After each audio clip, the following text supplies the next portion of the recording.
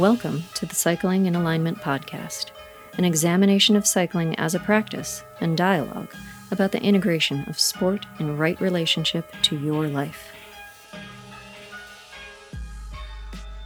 Hello there, listeners. After over 2 years of recording and 80 plus episodes, I am elated to announce that Enduro Bearings has agreed to become a supporter of the Cycling in Alignment podcast. This is a double win for you, the audience. You have the opportunity to demonstrate your support of the show by making a purchase on the website cycling.endurobearings.com, and you get to save some dollars while you trick out your whip.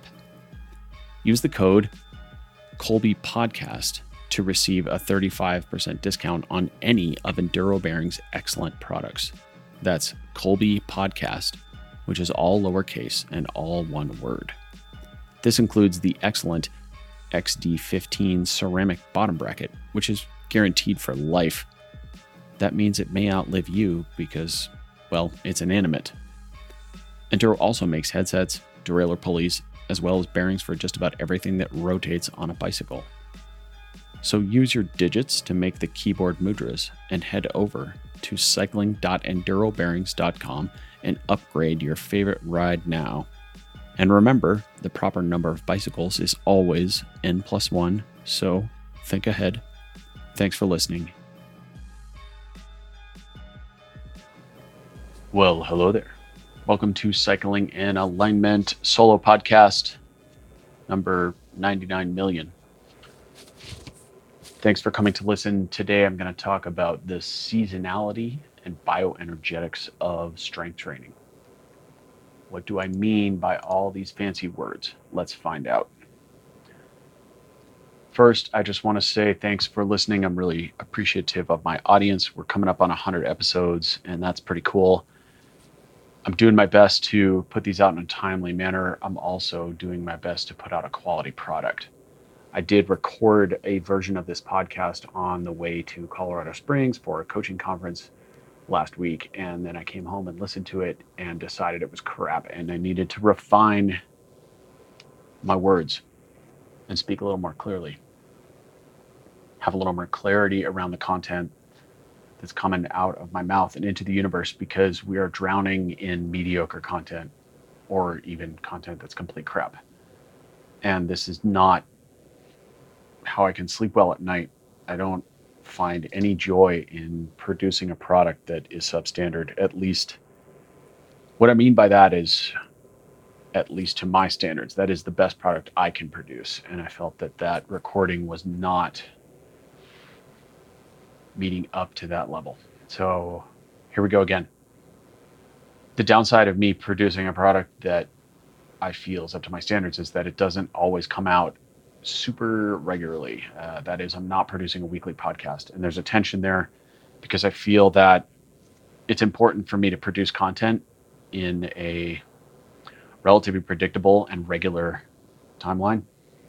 But of course, if I'm rushed to do that, then it sucks. Not the goal. So I hope you understand all that. And if you do, that's why you're here. So back to the topic at hand, the seasonality and bioenergetics of strength.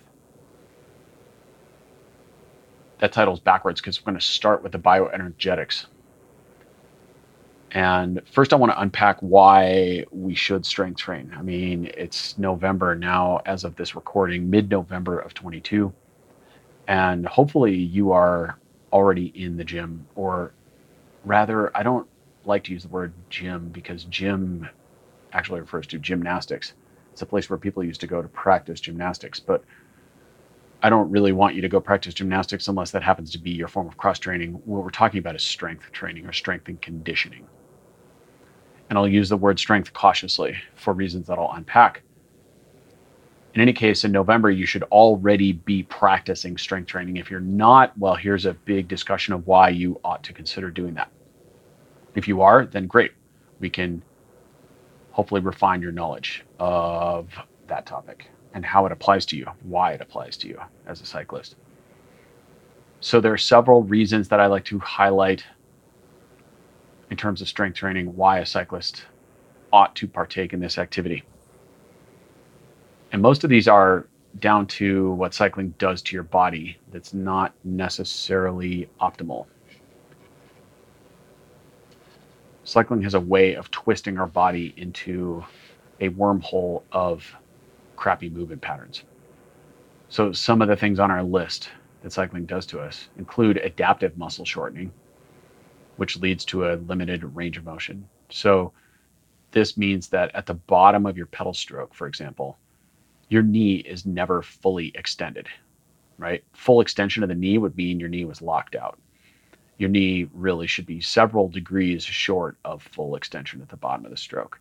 So when you just ride your bike all the time, you don't do anything else, no stretching, no strengthening, no other cross-training activities, you just sit in a chair and maybe drive a car, then eventually your hamstrings get really, really short to the point where it becomes difficult for you to fully extend your knee. And this is problematic. You're losing normal joint range of motion. So cycling does this. And I will discuss a little more around this topic later when we get into primal movement patterns, but adaptive muscle shortening is definitely a thing that happens to cyclists. We get adaptive muscle shortening in the lower leg, that's the calves and Achilles, because we're not really flexing and extending the ankle all the way. We get it again in the hip flexors and extensors. That's the knee and hip, the muscles that operate the knee and hip joint, right? Knee extensors and flexors and hip, knee and extensors and flexors. What do I mean by that? Flexing the hip means that you're moving your knee towards your chest. Extending the hip means you move your knee away from your chest, or I'll say your femur. That was maybe confusing because I use two joints for reference. Flexing the knee is when you move your foot towards your butt, and extending your knee is when you move your foot away from your butt. So all the muscles in those, around those three joints, the hip, the knee, and the ankle, are subject to adaptive muscle shortening when we ride our bikes. This is not good. So you could say, well, why don't we just stretch? And stretching is a reasonable way to handle that problem. However, when you lose range of motion, it's not only that you lose the ability to move a joint through the full range of motion, it's also that you lose strength at the end range. So when you stretch, you're not gaining strength, you're just gaining range of motion. In theory, that's a very simplistic way to look at it, but that's more or less accurate. So it's not only enough for us to regain the range of movement that we want for a joint, a full range, it's also that we want to build strength or some capacity to carry load at the end range. That's number one. Number two, reasons for cyclists to strength train and adaptations that bikes cause, negative adaptations. Number two would be a loss of the torque ceiling, right? And this is mostly because of the placement of the pedal axle under the foot. It's also in part due to the shape of your cycling shoes, which I'm working on that. And it's also because cycling involves concentric movement only. What does all that mean? So you lose your torque ceiling. That's the ability to produce maximal amounts of force, a whole lot of force. And the muscles lose the ability to generate a very high peak force. And this is because when the foot is held in a conventional cycling shoe with toe spring and heel rise, it's effectively trapped in a position of acceleration. What do I mean by that? So when you walk and run, which is the most fundamental movement pattern for all bipedal creatures. Well, it's not really the most fundamental. It's the outcome of the 6 movements of the primal pattern system in Paul's method. And when you master all those, you end up with gait, running and walking, right? This is a crude overview. When your heel hits the ground, assuming you're a heel striker, which most people are, you decelerate. You're decelerating the movement. You're decelerating the load of the body in the spring system as the foot hits the ground. Part of the job of the foot is to deal with that force that hits the ground, right? And so you're decelerating. And as you're decelerating, you're in a position of supination. So this is why, assuming things are relatively normal in your gait, when you strike the heel and the foot rolls forward, most of the weight is to the outside of the foot. This is supination. And it's supination in an eccentric sense, meaning the muscles are under tension as they're getting longer. This is what eccentric load is. Then, as the mid-foot portion of the phase of the gait happens, there's a transfer, there's a brief instant where the foot is in subtalar neutral. And then there's an acceleratory phase where the foot pushes off. And when that happens, some pronation occurs. So in the phase of pronation, you're mimicking to some degree the windlass mechanism. And that's when the big toe remains in contact with the ground, and the arch and the heel lift off the ground. So if you want to see the windlass mechanism in action, put your foot on the ground and then push down and then lift your heel off the ground and put some weight into that foot. And what you'll see is your arch forms. It becomes curved. And the windlass mechanism is the tension on the underside of the foot through the fascial system that occurs during that weight-bearing phase. And when that happens, you're spring loading the foot and it's pushing off. So there's a brief instant of pronation, and then the windlass mechanism offsets that, assuming it's working correctly. Someone who's a foot expert may disagree with me on some of the technicalities of the way I'm describing this, but I think that's largely correct. So when you put your foot in a cycling shoe and it has toe spring, what it's doing is holding your toe up in that windlass mechanism position. So it's effectively trapping your foot in a position of acceleration. And you might ask yourself, well, who cares? I like to accelerate. And whenever I accelerate on my bike, that means I'm going fast and I'm beating other people in sprints or up climbs. I'll just accelerate the entire climb. And that's a pretty logical way to think, at least superficially. But what we learn in the world of strength and conditioning is a basic law, a law of nature, and that is that an athlete is only as strong as they are capable of. I completely butchered that sentence. Let me try again. An athlete is only as good at moving something quickly as they are at slowing it down, meaning you're only as good at accelerating as you are at decelerating. You have to control movement before you can generate it. Right? There's this relationship between controlling force or decelerating force, slowing down, and accelerating. If you only focus on acceleration all the time or moving things forward without slowing them down, then you will have limits to how much strength you can gain and how much function you can do anything with. So this is sort of cycling in a traditional shoe. And this is one of the reasons that I have such a problem with conventional footwear. For those of you who have been waiting patiently for the Lore shoe project, I am grateful because we're finally making progress on that. There have been some significant roadblocks to that project, but it's all coming full circle. In the near future, I'll have some updates for you. If you're on their email list, then you've been apprised. So if you are unfamiliar with the Lore shoe project, check out one of my previous podcasts. I'm sorry, I don't have the list in front of me, so I have no idea what number it is, but look, search for Lore, L-O-R-E, and you'll find out what's going on there.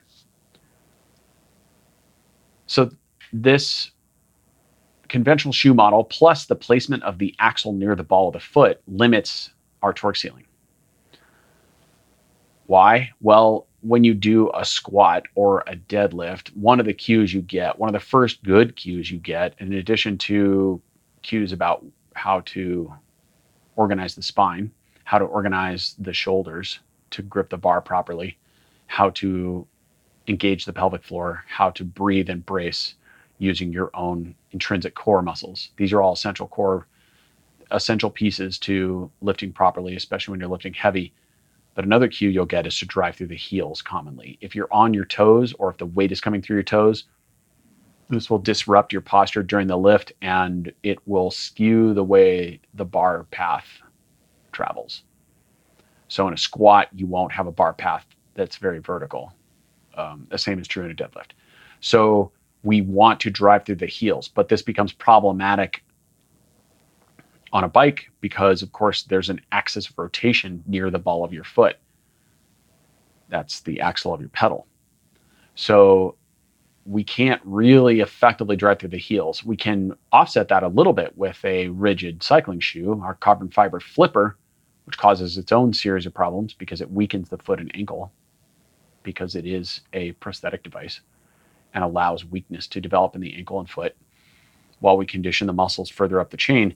But it doesn't completely make up for the fact that really the heel is floating in space on a bike.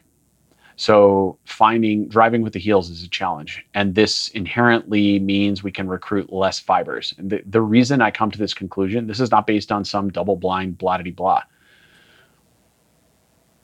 Science. I decided from now on, whenever I say science, I'm going to say it a little bit like Thomas Dolby. Or actually last night, my wife and I caught just a few minutes of A Million Ways to Die in the West. And there's a scene where they go to the fair and the guy's trying to sell him some elixir and potion that has cocaine in it and red flannel and mercury with chalk. And Charlize Theron is like, what is mercury with chalk? And the guy just says, science. It made me giggle. So in any case, that might be how I say science for the rest of my life. This isn't based on science. This is based on me having a basic understanding of technique in the gym. And when you really drive with a lot of weight, try squatting and being on your toes. It just doesn't work that well. Now, you might ask, well, what about lifting shoes with high heels, right? A lot of lift shoes have blocks under the heels. Well, that's an accommodation made for someone who's got a short Achilles or doesn't have flexibility in their posterior chain, so they can still go and lift weight and make themselves feel good. That's what that is. The other reason we lose the torque ceiling is because the muscles on the bike really only have concentric load. So again, concentric load is when the muscle fibers are shortening as they make force. When muscle fibers are being lengthened as they make force, this is decelerating the weight. And this is also what does the most muscle damage during a lift. So to simplify that, when you deadlift, you pull the bar off the ground, the muscles get shorter. When you lower them down towards the floor, when you lower the bar towards the floor, your hamstrings in particular, let's focus on the hamstrings. Your hamstrings are resisting the weight dropping down. They're resisting the pull of gravity on the bar while the fibers are being lengthened. And this is what tears the fibers apart. If you take a muscle biopsy of someone's hamstring after they do a heavy deadlift and you put it under a microscope, you'll see the fibers are all shredded and torn apart and there's stuff coming out all over the place. And this is how the body gets stronger. It heals these damaged fibers and then glues them all back together. And then in that process, that makes them stronger. This is homeostasis. This is the body's response to exercise load on a muscular level. And it's what makes you stronger. If you really overdo it, you get rhabdo and then you end up in the hospital. Don't do that. So there's also another factor that points us towards strength training, and that is the proprioceptive homogeneity of cycling shoes. The environment of cycling shoes is very vanilla. That is, there's not a lot of change happening. So when you go for a walk in bare feet, you might experience the texture of concrete or the texture of grass or the texture of rock or sand, depending on where you're walking. If you go on the beach, you've got piles of sand and different textures and temperatures, and you step in the water and it's cold, and you step in the wet sand and it's wet, and then you step in the dry sand and it's hot, etc. Cycling shoes, we don't get that. Even playing other sports such as basketball or badminton, you're going to cut during the sport. That's going to put a different torque into your ankle. It's going to put a different lateral and rotational forces on the plantar surface of the underside of the foot. It's going to challenge the proprioceptive system in different ways. Cycling is really not too challenging. So over time, the feet begin to become proprioceptive dead zones. And I had a conversation about this with Helen Hall on my pod a few episodes ago, and she didn't really like this perspective because I think she's so in love with feet and how much they do feel and how much pressure we can sense through the feet, in addition to many other methods of sensation we can have, that I think she took offense to this. She defended the honor of the foot, which I completely respect because the foot is an amazing thing. It's overlooked and often forgotten. But I still would maintain that largely the proprioceptive environment of a shoe is pretty much puts you to sleep. One way I circumvent this is by using Niboso insoles, which is a textured proprioceptive insole. I've been using those in my cycling shoes for a bit. I hope to get Emily Splakal, the doctor who invented those insoles, on my podcast at some point. Let's see what happens. So we also have the concentric muscle contraction only during pedaling. That is, there's no eccentric load. To reinforce this point, the only way you would have eccentric load during pedaling is if you were a person who made their living delivering packages on a bicycle and you lived in San Francisco and you rode a fixed gear with no brakes. Because then you would be riding downhill, and the only way for you to slow down would be to apply backward pressure to the pedals while the pedals are moving forward. That is, when the pedal swung up on the backside of the pedal stroke, you had to push down on it. That is eccentric load. That means your quads would be getting longer as they were resisting the pedal coming up. The fibers in your quads, right? When you push down in the front side, the fibers in your quads get shorter. That's what's up. When you push down, or when you kick forward over the top with your quads, same thing. It's an interesting thing, pedaling. And then the other big reason for someone to strength train is pretty simple. The imbalance is created in cycling. One thing I think that's a bit of a misnomer in the world of cycling is people like to talk about how strong riders are. This rider's so strong, that rider's so strong. She was super strong. She dropped me on the climb. She was so strong. And I don't have a big problem with this, but I will point out that it is incorrect language. Cyclists aren't strong on the whole.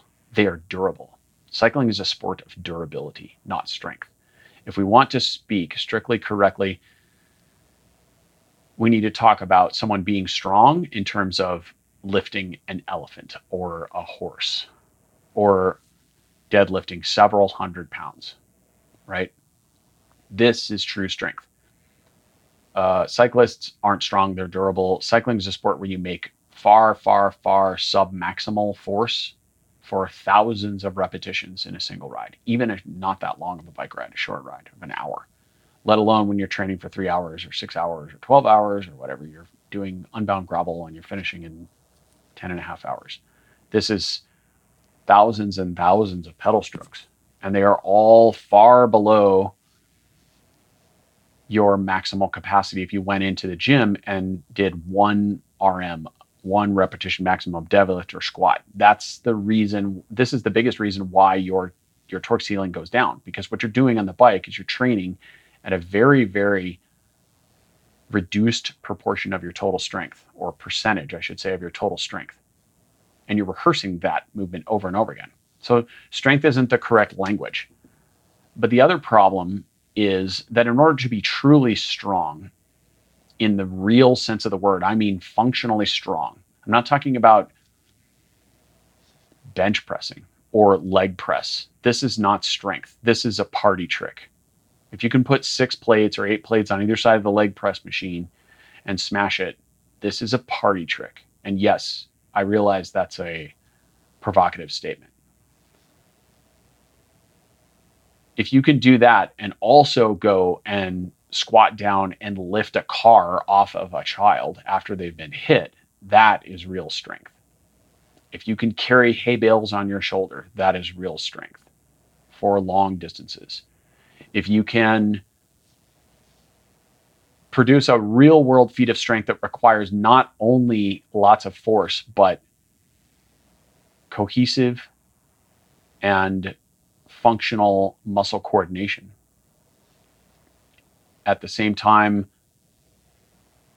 executed with balance and precision, then you have true strength.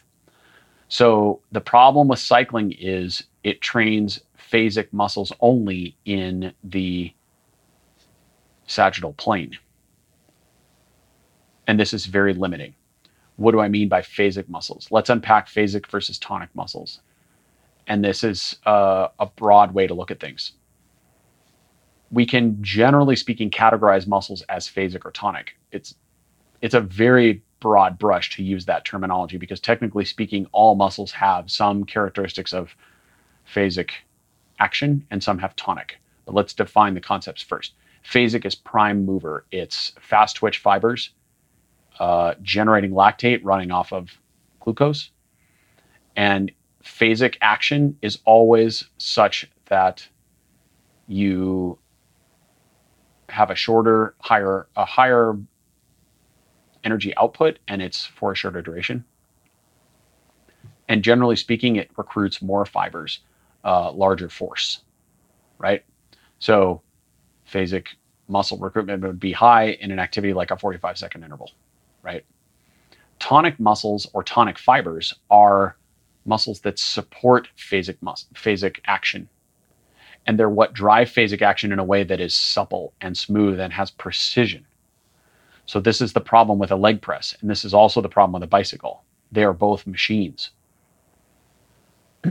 So when you make a lot of force on a leg press, what you're doing is you're training the phasic muscles, but ignoring the tonic muscles because you don't require any stabilization or there's no balance component to a leg press machine. Whereas when you do a back squat, you have to balance the bar on your back and engage the core and the muscles that travel on either side of the spine and the pelvic floor and the muscles of the deep abdominal cavity. You've got to engage external and internal hip rotators. You've got to engage the muscles in the ankle and the arch of the feet.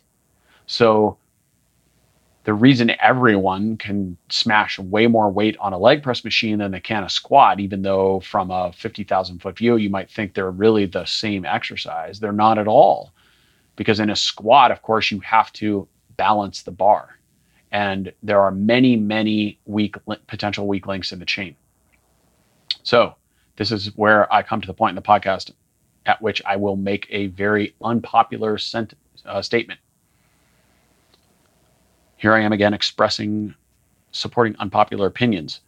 If you're a cyclist and you're training in the gym or undertaking strength and conditioning training to better yourself as an athlete, I submit that you should never, ever, ever use machines of any kind in the gym because they will make your imbalances worse. One of the biggest problems I see in my fit studio is the imbalance between phasic and tonic muscle systems. That is, someone has a lot of strength, but they can't control that strength. So this is the equivalent of buying a 1983 Corolla and taking it to a hot rod mechanic shop and having them install a 600 horsepower race engine in it and not making any other upgrades. No one would do this. Why would you not do this? Even if you're not a car person, this analogy should be pretty obvious. I'm not a car person, and I'm making the analogy. You drive your new Corolla out of the shop, and it's got this massive engine in it, and you floor it, and you go like a bat out of hell on the first road in a straight line. But you've made no other changes to the car. So the car was built as a system, and the system has suspension that's made for an 83 horsepower gasoline engine, basically, like a crappy little engine. So the second you turn the car, the suspension will not be able to handle the power of the new engine, and you will probably go off the road and crash into a tree. You didn't upgrade all the systems at the same time. And this is the exact equivalent of going into a gym and doing tons of strength work on a leg press, a hamstring machine, a calf press machine, a leg extension machine, an ab curl machine, and whatever else you want to put in that pile. because you're not training the tonic muscle systems, the supporting or postural muscles, at the same time you're training the phasic system. And cyclists are already quite, we'll say, horrendously, in many cases, out of balance in this respect. They have highly conditioned phasic muscles from thousands of pedal strokes, especially if you're doing lots of intervals, but they neglect to train the tonic muscle system that goes with it. Why is this happening? Because it's simple.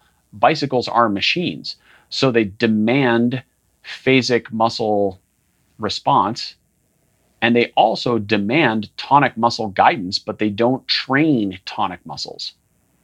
They let tonic muscles become lazy. So every time you ride your bike, the delta between these two systems becomes greater. So this is the number one reason to strength train and to do it not using machines, is to bring yourself back into balance. And the further you get off track with that, the more likely you are to become injured or challenged. As Mike Salemi said on my pod discussion with him, you are most likely to get injured in the plane in which you do not move. So when I see cyclists who never move in the frontal plane or the transverse plane, and then we do a tiny movement in our movement screen, and they have a very big challenge controlling their body when moving in those directions, then I know that they're asking for trouble. If you don't know what the sagittal, transverse, and frontal planes are, I will let you make the search engines, but think of them as simple ways of moving. Actually, I'll define them really quickly and easily. Sagittal plane, riding a bike or running and walking. Which way are your limbs moving? They're moving in the sagittal plane. If you want a frontal plane exercise, go do a cartwheel. If you want a transverse plane exercise, put your arms out in a T and rotate your torso around an axis that runs vertically through your body. That's transverse plane. There you go. So when we're considering this model of fast twitch versus slow twitch, or phasic versus tonic muscles, or postural, we'll say prime moving versus postural muscles in the right order, we want to maintain balance in those equations. And simply put, from a big picture perspective, the way to do this is to perform exercises, strength exercises, that force you to balance the body at the same time as gaining strength.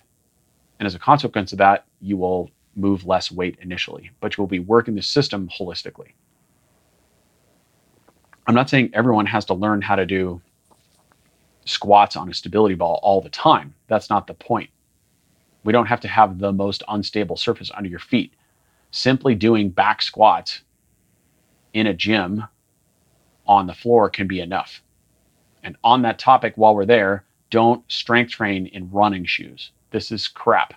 This is the same problem as, you might actually think, well, if I want an unstable surface under my foot, why don't I use a running shoe with an inch of foam? And your logic, again, is not completely without merit. But during strength training, we actually want as close to a naked foot as we can get. Why? Because any shoe with motion control will allow you to lean on it and will cause weakness in the system. We want your foot to be an anchored, stable pillar to produce force and strength with higher load above it. So for me, I train barefoot or in Vibram 5 fingers. That's just my jam. Some gyms won't let you in their door without shoes on. In my opinion, it's probably the best way to train. Although I will say you should wash the heck out of your feet. There's nothing dirtier than a gym floor. Well, maybe a local park where everybody walks their dog, but in any case.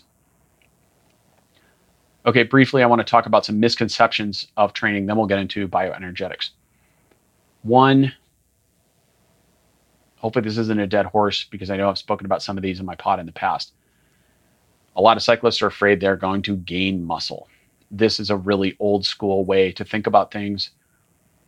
It's pretty simple. If you don't want to gain muscle, avoid the zone of hypertrophy, which is probably between 12 and 16 reps for most exercises, but we'll unpack why that may or may not be the case. That said, most cyclists don't gain muscle. Why? Because there's an interference effect between strength training and endurance training. So if you're training more than 12 hours a week on the bike, gaining muscle for most athletes is pretty challenging. There are several reasons why. One, when you train, when you apply a training load to the system, the body's always trying to return to homeostasis. And it's going to prioritize the bigger load. It's going to respond to the bigger load. And in terms of volume, cycling is definitely the bigger load. Whether or not that's the bigger physiological impact, different discussion. However, if you're riding 12 or 15 or 25 hours a week on the bike, and then you go and lift really heavy, two things are going to happen. One is your body's going to put a brake on how hard it will let you lift because of the endurance load you have in your muscles and all the concentric load. When you go to load the muscles eccentrically, the nervous system will prevent you from lifting super heavy in most instances, especially if you're not an athlete with a history of strength and conditioning in your bones. There's a natural interference effect there. The second is that as you're super glycogen depleted from all that endurance riding, you're going to go home and load up on a bunch of carbs. And that means by definition, you're probably not going to eat enough protein because the human stomach is only so big. And in order to gain strength, most athletes need 30 to 40 grams of protein per meal 3 times a day. And when you're riding 15 or 18 hours a week, you got to fill yourself up with a lot of carbohydrates. So unless you're some Peter Attia keto dude, you're probably not going to get enough protein when you're also training that much on the bike, which means that pretty quickly your recovery is going to be limited and you're going to not be able to put on as much muscle. So in the subsequent gym sessions, you won't have regained the strength from tearing down the muscle fibers. And then your gains will just be stalled. In order to gain strength, you have to lift heavy and consume enough protein, a lot of protein, more protein than most people eat unless they're really actually consciously trying to gain weight. Most endurance cyclists will not consume enough protein to accomplish this goal. There are exceptions to this. Some athletes eat enough protein and they put on muscle naturally, even though they're training a fair amount on the bike.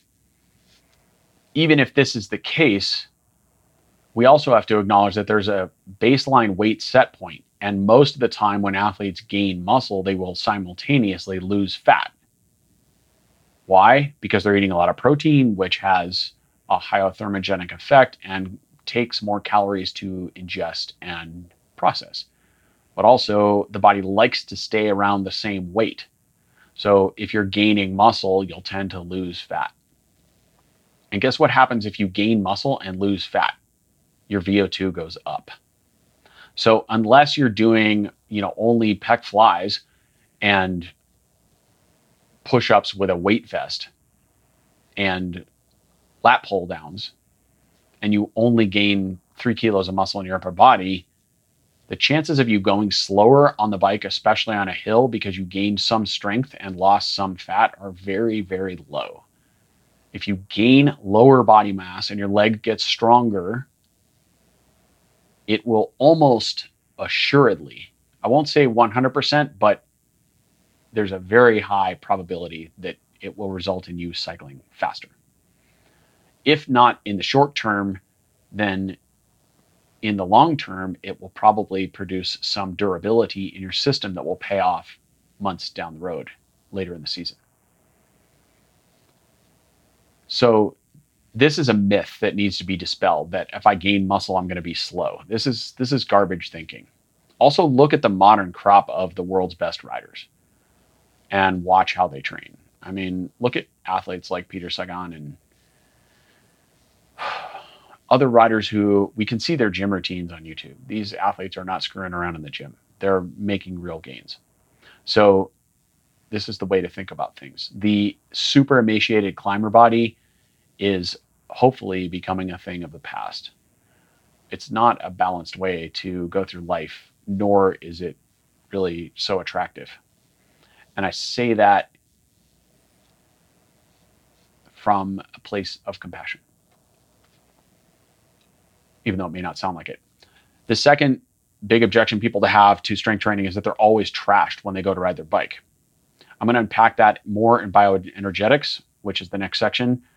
But suffice it to say that if you're doing that, it's just because you're training incorrectly in the gym and you're doubling up on a specific energy system. That's what's happening. So when you adjust how you train in the gym and you consume some more protein, that problem can most of the time be averted.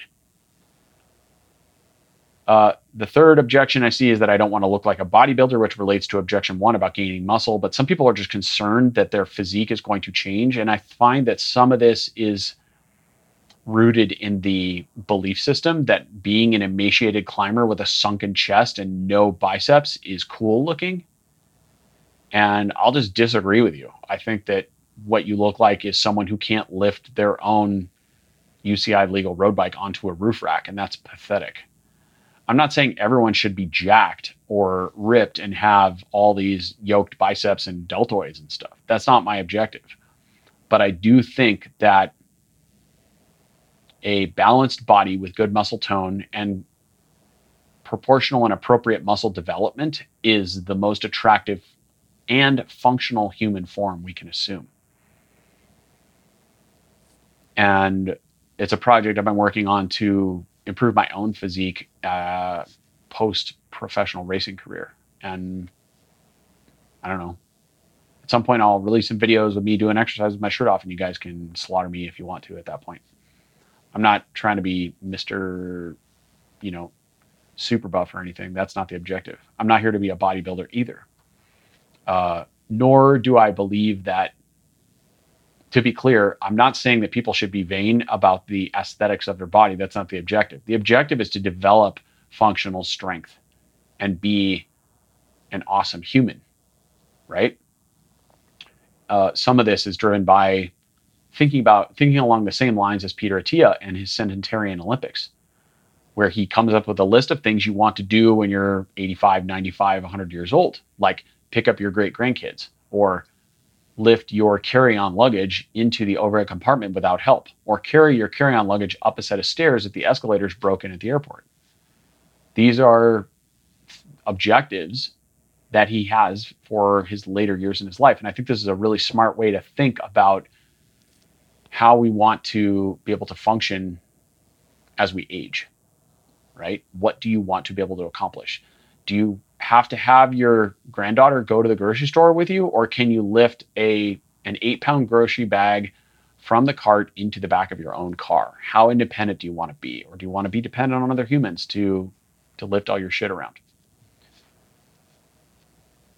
The last misconception about strength training I will review is that you must go to failure in each set in order to make gains. This is also garbage thinking. This is not true. This is an old school carryover from bodybuilding. And it assumes that the goal of any strength training program is only hypertrophy, which is the growth of muscle. And this goes back also to objection number 1, or misconception number 1, which is gaining too much muscle in the gym. And that some of that is based on the belief that the only way to strength train is to gain muscle. That is what strength training is for. And that's not actually true. We can improve the strength of a muscle without increasing size or mass in most instances. How? Well, by strengthening the neurological circuit. So again, reversing to adaptive muscle shortening and loss of torque sealing.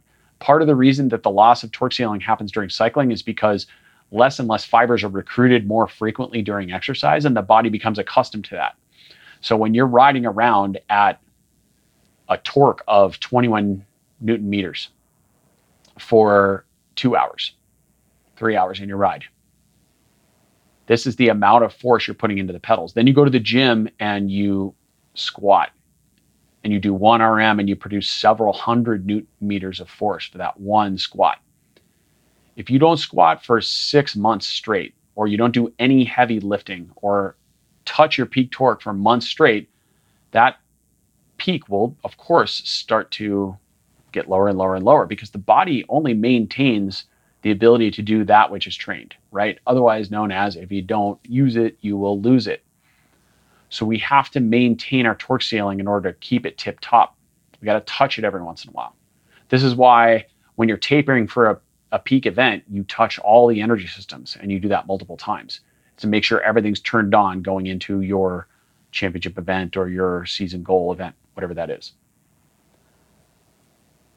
So we have to lift heavy stuff in order to maintain the peak of our torque generating abilities. And when we ride bikes at some tiny fractional percentage of our peak for many, many months, that peak will drop. When we're strength trained initially, and this gets a bit into periodization, the first phase is really called anatomical adaptation in sun systems anyway. You can call it whatever you want. But the concept is you're getting used to the movement, but we're also turning on the muscle fibers that have perhaps lain dormant, or we're reigniting that torque ceiling. We're waking up the system by using eccentric movement for the first time in many months, assuming you haven't strength trained in a while, nor have you done anything that would involve a lot of eccentric load. And we're turning on that neurological pathway, and we're asking the body to generate more force. You can do that without going to failure in a set. There are lots of ways to do that by playing with time under tension and continual tension and unstable surfaces and different types of exercises. So that's what's up. Briefly, I want to unpack the 6 primal movement patterns. This is a really important concept to understand. This is Paul Chek's system of teaching, and I think it's one of the most fundamental things that I've learned in his system. Fundamentally important. We can break all movement down into 6 primal movement patterns, 6 archetypes of movement. And we do this so that we can examine each archetype independently and decide how the athlete moves, whether they're deficient in a primal movement pattern or whether they are proficient in it, whether they achieve primal standard, which is simply mastery of that movement in body weight, absolute mastery, perfection. And if they can achieve primal standard, then we are authorized to add load. But if you cannot achieve primal standard in a particular movement pattern, this tells us that we've got to regress your exercise levels until you can master it. What are our 6 primal movement patterns? It's pretty simple. A squat, a lunge, a hip hinge or deadlift, a push, a pull, and a twist. I went through those really fast. A squat, imagine a back squat, then contrast it with a deadlift or hip hinge. These two are really fundamental, and also it's important to understand the difference. The simplest way I can illustrate the difference between these was explained to me a few years ago by someone, I've forgotten whom, probably heard it on a podcast. In a squat, the hips primarily translate vertically. That is, they mostly move up and down. In a deadlift, the hips move horizontally. That is, they move back and forth. This is why when you deadlift with a conventional bar, the bar moves as close to your shins and thighs as possible because you're pushing your hips back. Then we have a lunge. A lunge is simply a squat, but on one leg. So it is inherently more challenging than a squat because it introduces a balance challenge and a torque to the pelvis, which has to be negotiated. What's interesting about primal movement patterns is how they apply to cycling, at least in this discussion. So cycling is primarily a hip hinge. When you sit on a saddle and you bend forward to grab your handlebars, you are hinged at the hip.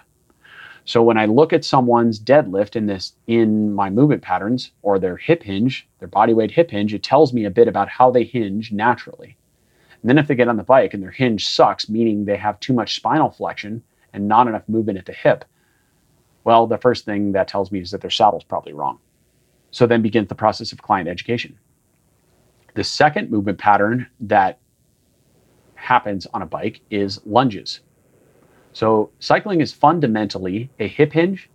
It's a static hip hinge. You're not hinging in and out. You're not standing up and hinging down. You hinge forward at the hip and then you stay hinged at the hip. And then in that hip hinged position, you lunge. You push down with one leg and then you push down with the other leg. Push down with one leg, down with the other leg. Concentric lunges. That's what cycling is. There's a little bit of pulling on the bars when you stand up at the saddle, out of the saddle. You push down with one leg and you pull up with the ipsilateral or same-sided arm at the same time. By the way, that's backwards compared to all other movements. When you run and walk, you push down with the left leg and the right arm comes forward. Right? So this is one of the ways in which cycling deprograms the human body from normal movement. It deprograms your march and the spinal rotation that happens, the spinal engine and twisting that happens during normal gait and running. But anyway, there's a little bit of pulling on the bike, on the bars. When you pull on that bar with the ipsilateral arm, in a track standing start, you pull up with both arms at the same time, if you're doing it correctly, while you push down with one leg. Until the bike begins to rock and the cadence increases, and then you've got to go more to an ipsilateral pull. There's a little bit of pushing in cycling. You're supporting the weight of your torso on the handlebars, so that's a push. It's a static push, an isometric push. There's a little bit of pushing in mountain biking when you pump the bike to go downhill, right? Or down a berm or something, or into a berm, down the drop of a jump so you can accelerate. There's a little bit of pushing on the bars when you're counter steering. I don't like that term because it's confusing. At least for me it was. But the point is you push on the bars to counter steer. And there's pushing in a few other areas of cycling, but not much, right? When you're pushing, it's mostly static. There's not a lot of flexion or extension that happen at the elbow or the shoulder. You basically are just applying some force to the bars and the hands move a little bit. There's a little bit of twisting, a very small amount of twisting in cycling. When you sprint, there's a little bit of twisting, more of the bike than of the torso. When you climb out of the saddle, there's a bit of twisting more to the bike than the torso. There's a little bit of twisting in the upper body when you handle your mountain bike, especially if you're doing radical tabletops and stuff. Okay, cool. All right, so that was most of our primal movement patterns. Let's review. Cycling is mostly a hip hinge or deadlift style of movement. It's also mostly lunges. Those are the two big ones. There's a little bit of push, a little bit of pull, a little bit of twist. What did I miss? Squatting. Here's a pop quiz for you. Is squatting bilateral or unilateral? Meaning, does it use both legs or one leg? Well, squatting is bilateral because lunging is a unilateral squat. Here's the quiz. How much cycling is bilateral? I'm going to give you 5 seconds to think about it. How much cycling is bilateral, using both legs at once? Some people get confused on this, but some people answer it correctly right away. The answer is 0. No cycling is bilateral. The only possible exception would be if you're mountain biking and you're pushing down on both pedals at once when the cranks are in a horizontal position. That would technically be a split stance bilateral isometric lunge, really. It's not even a squat. It's a lunge because you're split stance because one foot is in front of the other. So squatting is the least applicable primal movement pattern to cycling directly. Does that mean we never squat when we do strength and conditioning? Well, no. Part of the goal of strength and conditioning is to put your body into balance. So you do things that you suck at. It's not only to make you better at what you're good at. Remember, training is 2 parts. Part of it is training your weaknesses, and the other part is weaponizing your strength. And from a big picture periodization perspective, I would argue that the farther you are in the annual cycle from your goal, the more you should be working on your weaknesses. And the closer you get to your goal, the more you should be weaponizing your strengths. But that's just my personal coaching philosophy. Not every coach will agree with that. So squatting is the least applicable of the movement patterns. Why do we care about these movement patterns? Again, because if I put someone in a body weight lunge and I can see that their ankles are super unstable and their knees are flailing all over the place and they don't track properly when they step forward and lunge and then step back up to standing, if they have trouble balancing, if the foot drags, if they don't have the right dorsiflexion in the toes, if their ankles don't have the right dorsiflexion, if their knees don't flex right, or if their knee hurts or pops while they're lunging, or if their hips really dump to one side or the other while they're lunging, this tells me that they do not have or meet primal standard with a body weight lunge. Or if when viewed from the side, the torso kicks way forward or the lower leg kicks way forward, it is not kept in vertical. This tells me the athlete is most likely glute dominant and or quad dominant, which means that they've got some deficiencies in other areas of the lower leg. So the same thing is true of the deadlift. As I mentioned, if I see someone with a good ability to hip hinge, what I mean by that is when you drop into your deadlift, can you actually push your hips back? Or are you trying to turn it into a squat? And when you push your hips back, is your lumbar spine rounded or is it flat? Can you keep it in a flat position, a neutral position, we'll say? Do you drop into a big position of thoracic kyphosis or rounding flexion of the flexion of the thoracic spine? That means that the upper back is going to curve forward. When you do your deadlift, do your shoulders pronate excessively? Do they drop down towards the weight, or can you keep them anchored? Do you have enough shoulder strength and stability to keep your shoulders in neutral when you've got a little weight in your hands? Relevant questions. These are all things we can look at during a movement screen to figure out how someone's making force. What is their strategy? And I'll tell you that, broadly speaking, you can associate most athletes with a squat pattern or a deadlift pattern. And the people who are good deadlifters, well, okay, if the hips translate mostly horizontally in a deadlift, this means that these people are reliant on hip strength and glute strength. If people try to drop the butt down, they're flexing and extending the knees more. They're probably more quad dominant. So generally speaking, people are either better at deadlifting or better at squatting. And as an observation, if they're good at deadlifting, they'll try to turn their squat into a deadlift, meaning they won't want to bend as much at the knees and they'll try and use the hips more. Conversely, if someone's good at squatting, they'll try to turn their deadlift into a squat. And this means they'll use the knees more than they ought to. This isn't good or bad, it's just information. And it tells us how someone solves the equation. If someone is squat oriented and they're trying to turn everything into a squat, when they get on the bike, they're probably going to focus most of the torque at their knees. So if they get on the bike and their knees are all over the place because they have really unstable ankles and poor core control at the pelvis, and they're trying like heck to pedal that bike with their knees, focusing the force or the torque at the knee joint, the chances of them having knee problems are probably pretty high. On the other hand, if someone's got shit for core control and they want to turn everything into a deadlift and they want to use their hips and their glutes, well, there's a good chance they're going to end up with lower back pain. There's my observations for the day.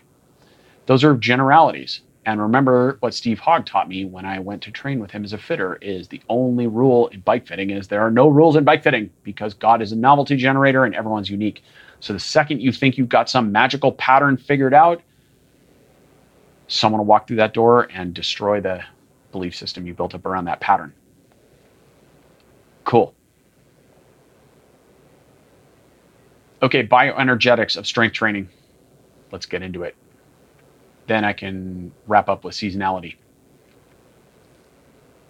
Here's what I've observed about humans and the way we make energy. Right? How do we generate ATP? Let's look at our classic physiological curve. Let's assume that somebody's doing a maximal effort. For the first 10 to 12 seconds, we can call this neuromuscular power. For seconds 12 to 45, we'll call it glycolytic power. And for 45 seconds up to about 5 minutes, we start to rely on the aerobic energy system. That peaks at around, output of that peaks at around 3 to 5 minutes, maybe 8 minutes, depending on the athlete. There's quite a bit of variation in there, but 5 minutes is a good target for most athletes. Some key points. One, there is no hard line between any of these energy systems. Even when you're sitting on the couch, you are using a tiny bit of glycolytic and neuromuscular power. It's just that the majority of it is aerobic because you're chill. And vice versa. Even when you do a maximal sprint that's only 6 seconds long and you're being chased by a tiger, you're using some of the aerobic energy system, just a very, very small portion. So all energy systems are used all of the time. And one energy system is used most of the time in maximal efforts of any duration. Remember, a maximal effort can be of a different duration. You can have a 30-minute maximal effort. You can have a 5-second maximal effort. People sometimes tend to confuse the term maximal effort with sprint or equate those two terms, and that is not what I mean here. You can do a maximal effort for 30 minutes.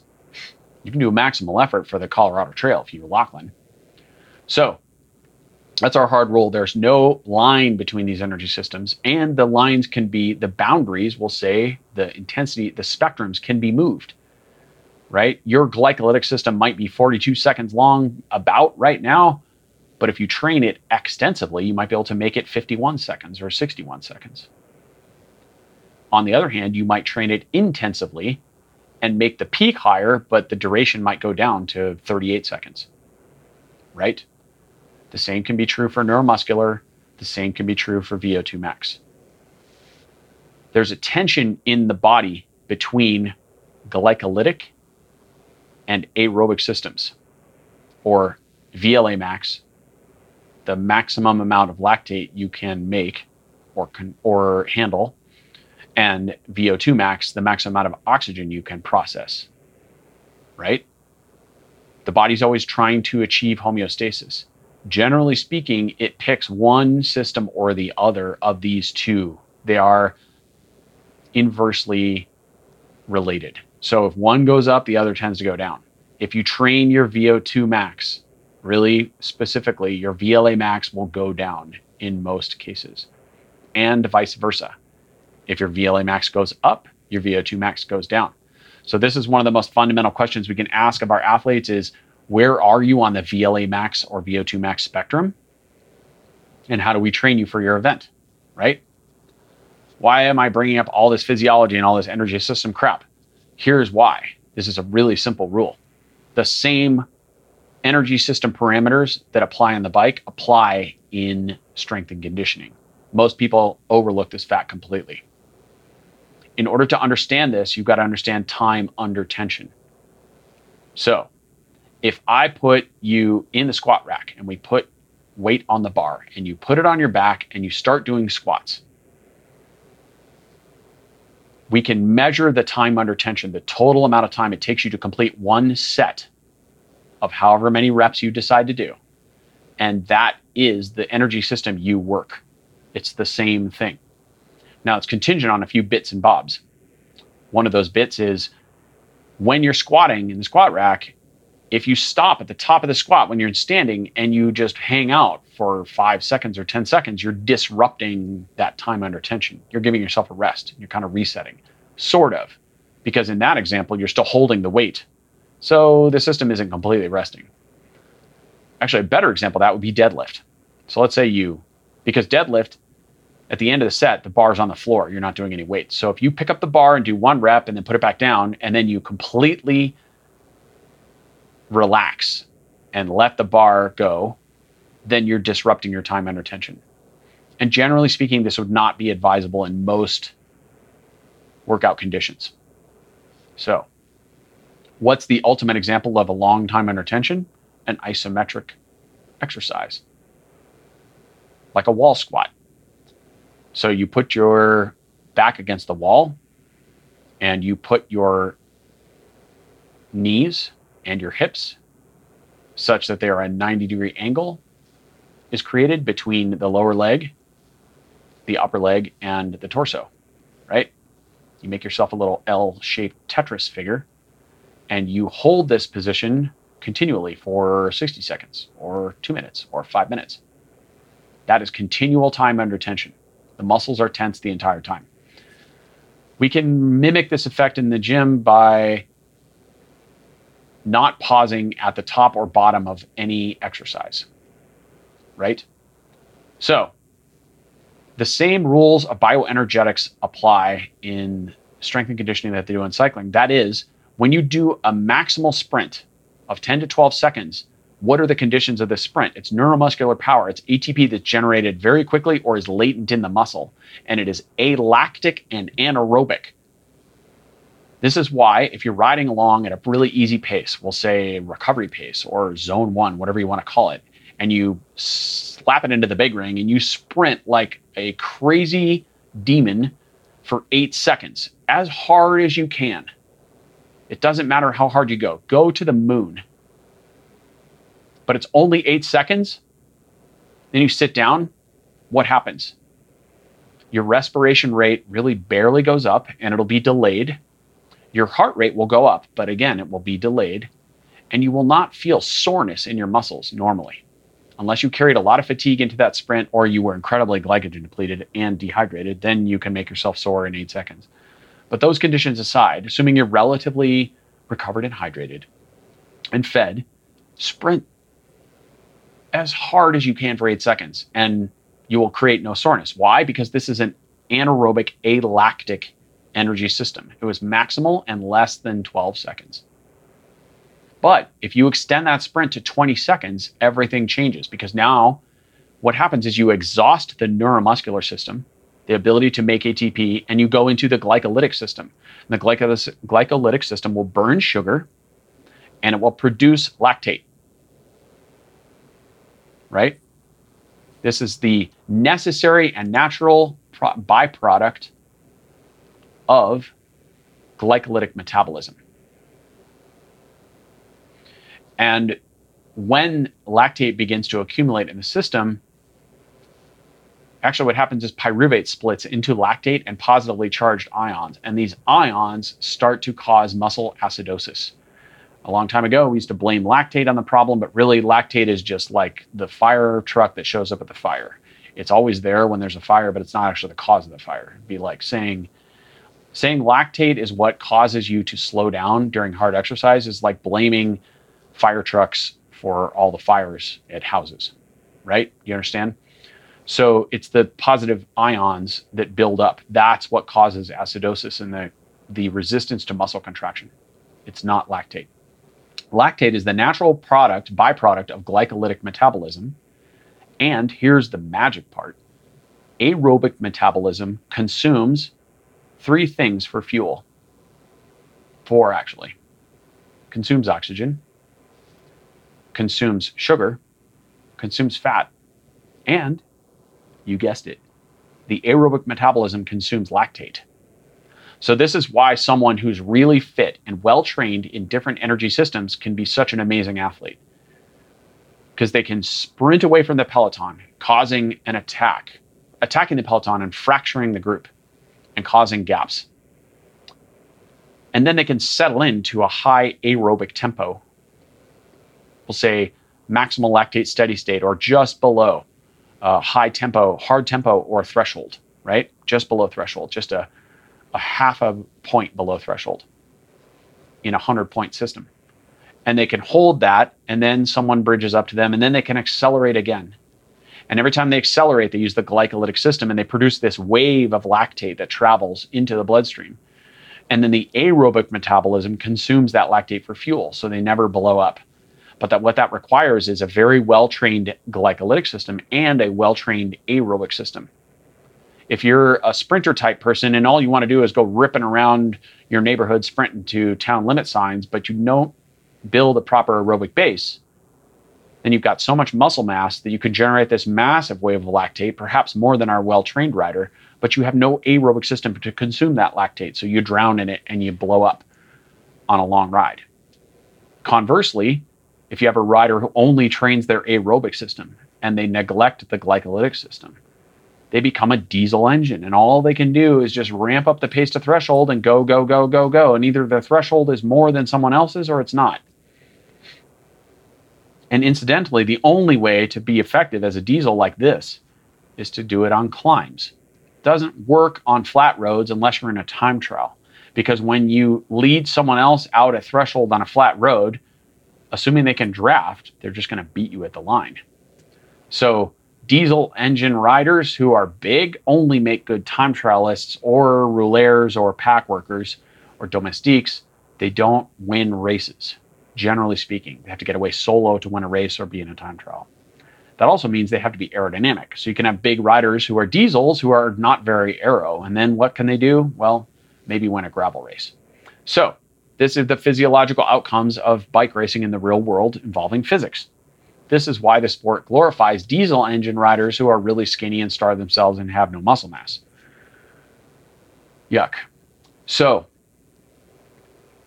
let's see, where was I before I got on that little tangent? Energy systems, strength and conditioning. When most people go in the gym, they have a time under tension in most sets of around 20 to 30 seconds. This is from observation. So let's count in our heads. Imagine you're at your squat rack again, and we've got the bar loaded up with weight, and you put it on your back, and then you start to squat down, and you go 1, 1,000, 2, 1,000, bottom, 1, 1,000, 2, 1,000, clunk. There's your rep. So it takes 4 to 5 seconds. And if you're following the standard operating procedure of doing 10 to 12 reps in most exercises, once you've gotten past the anatomical adaptation phase, well, if each rep takes 4 seconds and you do 10 reps, that's 40 seconds. And if it takes you a little longer than that, which could also be common, it's 50 seconds. Wait, I just did my math wrong. Yeah, no, that's right. 10 times 5 is 50. Math. Science. So, okay, let's say you're a little quicker at your squats. So even if you do 3 seconds, that's a second and a half down and a second and a half up. 3 times 10 is still 30 seconds. You are solidly glycolytic. So this is objection number 1. No, number 2 I listed was I'm always trashed when I train in the gym. And this is a reasonable objection, but most of the time it's because most of the time, 80% of the time, works every time. Most of the time it's because athletes are training heavily in the glycolytic system, maybe even running into the end range of their glycolytic power each set. So you're training it extensively in the gym. And then we add that with the consideration that gym trains the muscles eccentrically. So the load in the gym for the same time under tension is always higher in the gym. One, because you're lifting way more weight in the gym than you will on the bike in most instances, because of all those reasons I described earlier. And 2, you're also adding eccentric load. Remember, when you're on the bike, even at low RPMs, you push down on the pedal for the down phase of the stroke, but then on the upside, your muscles get a rest because there's no eccentric load. The other leg is doing the work. So riding a bike is a bit like you pump the muscle with load and then you relax the load. You pump it with load and you relax. Or the fibers contract and then they relax. They contract and they relax. Now there's a training effect that happens there, and that's a challenge in its own way. But in the gym, the fibers are loaded on the way down and loaded on the way up. Loaded on the way down, loaded on the way up. In a squat, which is our example, they would be loaded down eccentrically because the muscle fibers in the quads are getting longer as the bar descends. And then on the way up, they push and the fibers are getting shorter. That's concentric movement. So you have load in both directions and more muscle damage. And this is why if you do 12-second maximal intervals on the bike, let me give you a glycolytic example. If you do 24-second intervals on the bike and 24 seconds of time under tension in the gym, of course the gym's going to get you way higher load. This is why when people strength train and then they get on the bike, they complain about being smoked all the time. Basically, it's ignorance of the fact that they're training the same bioenergetic system, and it's also ignorance of time under tension. It's unawareness of how time under tension plays out. So if you want to find out what your time under tension is, just start watching the seconds for each set you do. And then you know what system you're training. And here's your bypass. If you're training and you're always smoked on the bike and you're doing squats and lunges and deadlifts, which are great exercises to do, not everyone would agree, but I happen to feel that for most athletes, they work really well. That's assuming that you have good primal standard and good stability. Sometimes you have to regress an exercise to build on it. Then, if that happens and you're trashed all the time, try reducing your time under tension. And you can go as far down to where you're just at neuromuscular power, which would be around 12 seconds. But you may even get good results by reducing it. Let's say that your time under tension you discover is 35 or 40 seconds. You're probably pushing towards the end of your glycolytic window. So try reducing it to 24. How do you do that? Well, You can either reduce the number of reps, or, which means you might have to put on more weight in order to still get enough load. But if you're not comfortable putting on more weight, then you can play with the time on each phase of the lift. So let's say that you were doing a tempo of 2 seconds on the way down and 2 seconds on the way up. Okay? Keep the same weight. Instead of doing 10 reps, do 6 reps. But you're going to do 4 seconds on the way down and then stand up as quickly as possible with control. This is a completely different exercise. 4 seconds on the way down requires a lot of discipline. So you have to count in your head. 1, 1,000, 2, 1,000, 3, 1,000, 4, 1,000. Then stand up as fast as possible. Boom. So it'd be 5 seconds per rep. You're only doing 6 reps. You're at 30 seconds. Previously, you were at 4 seconds a rep doing 10 reps. You're at 40 seconds. So now we're doing 10 seconds less time under tension. See how that impacts your soreness. Full disclaimer, if you increase the eccentric load of the lift, you may actually create more soreness, but because it's at a slower rate of muscle lengthening, you might find you can get on the bike and still do your other efforts and be just fine. It all requires a bit of experimentation. My point is, play with the system. You could also do quicker lifts and keep the tension way down. So for example, you could do time under tension of 3 seconds per lift, do 6 reps, keep it to 18 seconds. So now we've cut it in half from where it was. So 2 seconds on the way down, stand up as quickly as possible. We'll assume that's going to be about a second. Also notice that at the bottom of the rep, if you go to stand up as quickly as possible, this acceleration requires a lot of force. This is very different than accelerating the weight at any old pace. So what I'm saying is you may actually have to decrease the weight to get that explosive component. Now, the more explosive your lifts are, the more form is required and the more control you must have. So don't jump into that too quickly. You may also be thinking, well, can I do 50 reps of squat and get into the VO2 max system? Well, you could. However, I would submit by the time you get much past 45 seconds of time under tension, your time is better spent on the bike doing high torque intervals or just simply regular old intervals. Because you're generating a fair amount of force, and we're getting into sport-specific world when you get to the point where your time under tension is that long. So this relates to my conversation about seasonality. The old school periodization of training would look something like the first phase is 4 to 6 weeks of anatomical adaptation. That's getting used to the movements and starting to turn on the muscle fibers that have lain dormant, we'll say.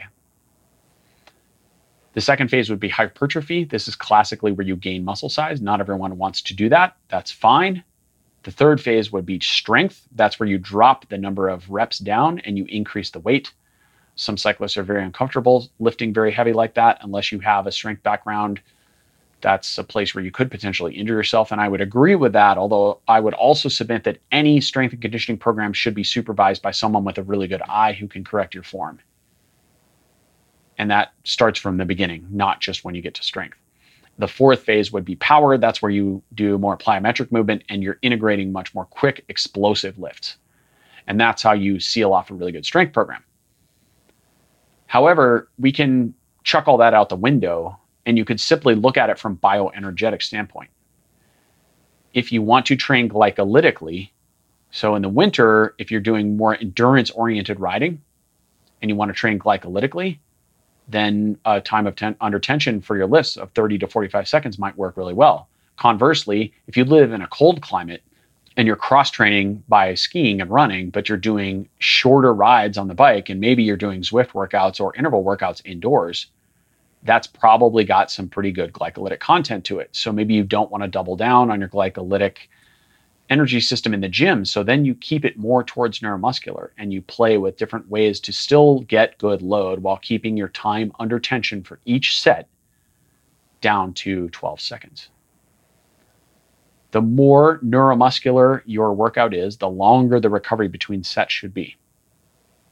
3 to 5 minutes is a good guideline, especially if you're doing maximal stuff. The more glycolytic, more around 1 to 3 minutes. If you're doing a postural corrective exercise in the gym, such as a prone cobra, that's a body weight exercise designed to help you increase your postural control and redefine the curves of your lumbar and thoracic spine. Then we're looking for a time under tension of 3 minutes in total.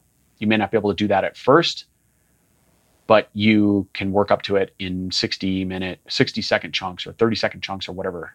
And with only a few seconds of rest in between, 5 or 10 seconds, as soon as you're good, you start again. So that's the only way in which you would get technically into the aerobic or slow twitch side of things in strength and conditioning, is with postural exercises like prone cobras or horse stance exercises or alternating Supermans would be an example of that. Perhaps even planks. Although planks, I think most people do them incorrectly. You really have to have good form, but this is true of any exercise in the gym.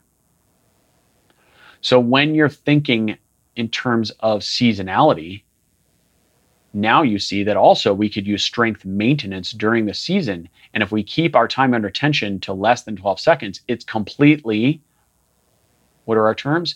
Alactic and anaerobic. So even during a very hard, big volume week of training, you can supplement with gym if you're careful. And if you have good form, that means the proper neurological warm up, and you know you can use the right technique, you can lift and keep your activities alactic and anaerobic. And guess what? It's purely neurological. You're just waking the system up and maintaining your peak torque. And you're not building a bunch of muscle damage in the system that's going to cost you, that's going to directly conflict with the effort you're doing on the bike. There's less double down of the glycolytic fatigue when you keep your time under tension short. Those are all the words I have to say on this topic. I know that was a pretty dense discussion. Hopefully it made sense. If you got super confused and you have a question, hit me on the Instagrams or just email me. I think info@cyclingandalignment is still an active email address. I'm not actually sure, to be honest. I need to double check that.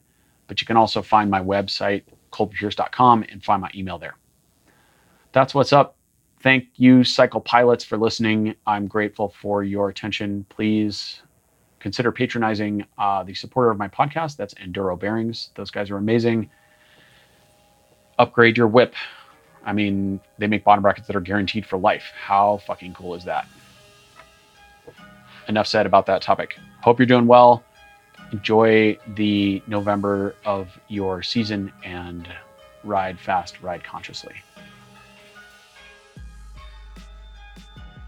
Epilogue.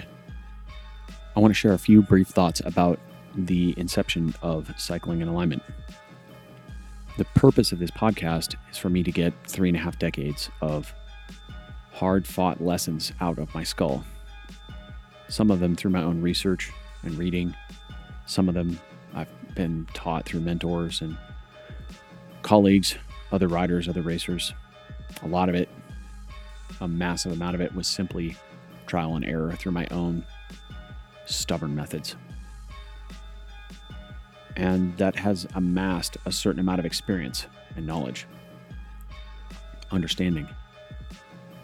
And while I think I'm reasonably smart and I know quite a bit of stuff, I want to make it clear that the opinions that I share on this podcast are belief systems built on what I've experienced to this point. And that some of those opinions are pretty strong, but they are also loosely held. That is to say that if I learn more about a topic and have a greater level of clarity or understanding, then my old belief systems will be abandoned and I will now operate under that newfound knowledge. So I'm not here to tell people all the things that I know. I'm here to explain what I've learned to this point. And there's a big difference. Also, that is the intent when I discuss things on the pod with guests, is to learn from them. and have a discourse. Because if we can't have a discourse as adults, then we've lost one of the basic tenets of modern society. Even if we disagree, we ought to be able to, in most cases, shake hands and walk away. Because after all, this is sport we're talking about, and while sport is training for life, it's nothing to get too upset over. The purpose of the podcast is to help me help other people, and specifically to help them actualize their highest potential by illuminating a path that enables alignment with their truth, their intent, and their coherence. That's really the end goal. So I'm grateful for your listening. My intent is also not, to be clear, to gain an audience or become popular or gain social status in any way. I don't care about that stuff. That said, if you feel an episode that you have heard will help someone you know, please share it with them. That helps us reach the end goal, which is to help more people. Thank you for listening. I'm grateful for your time and attention. Blessings.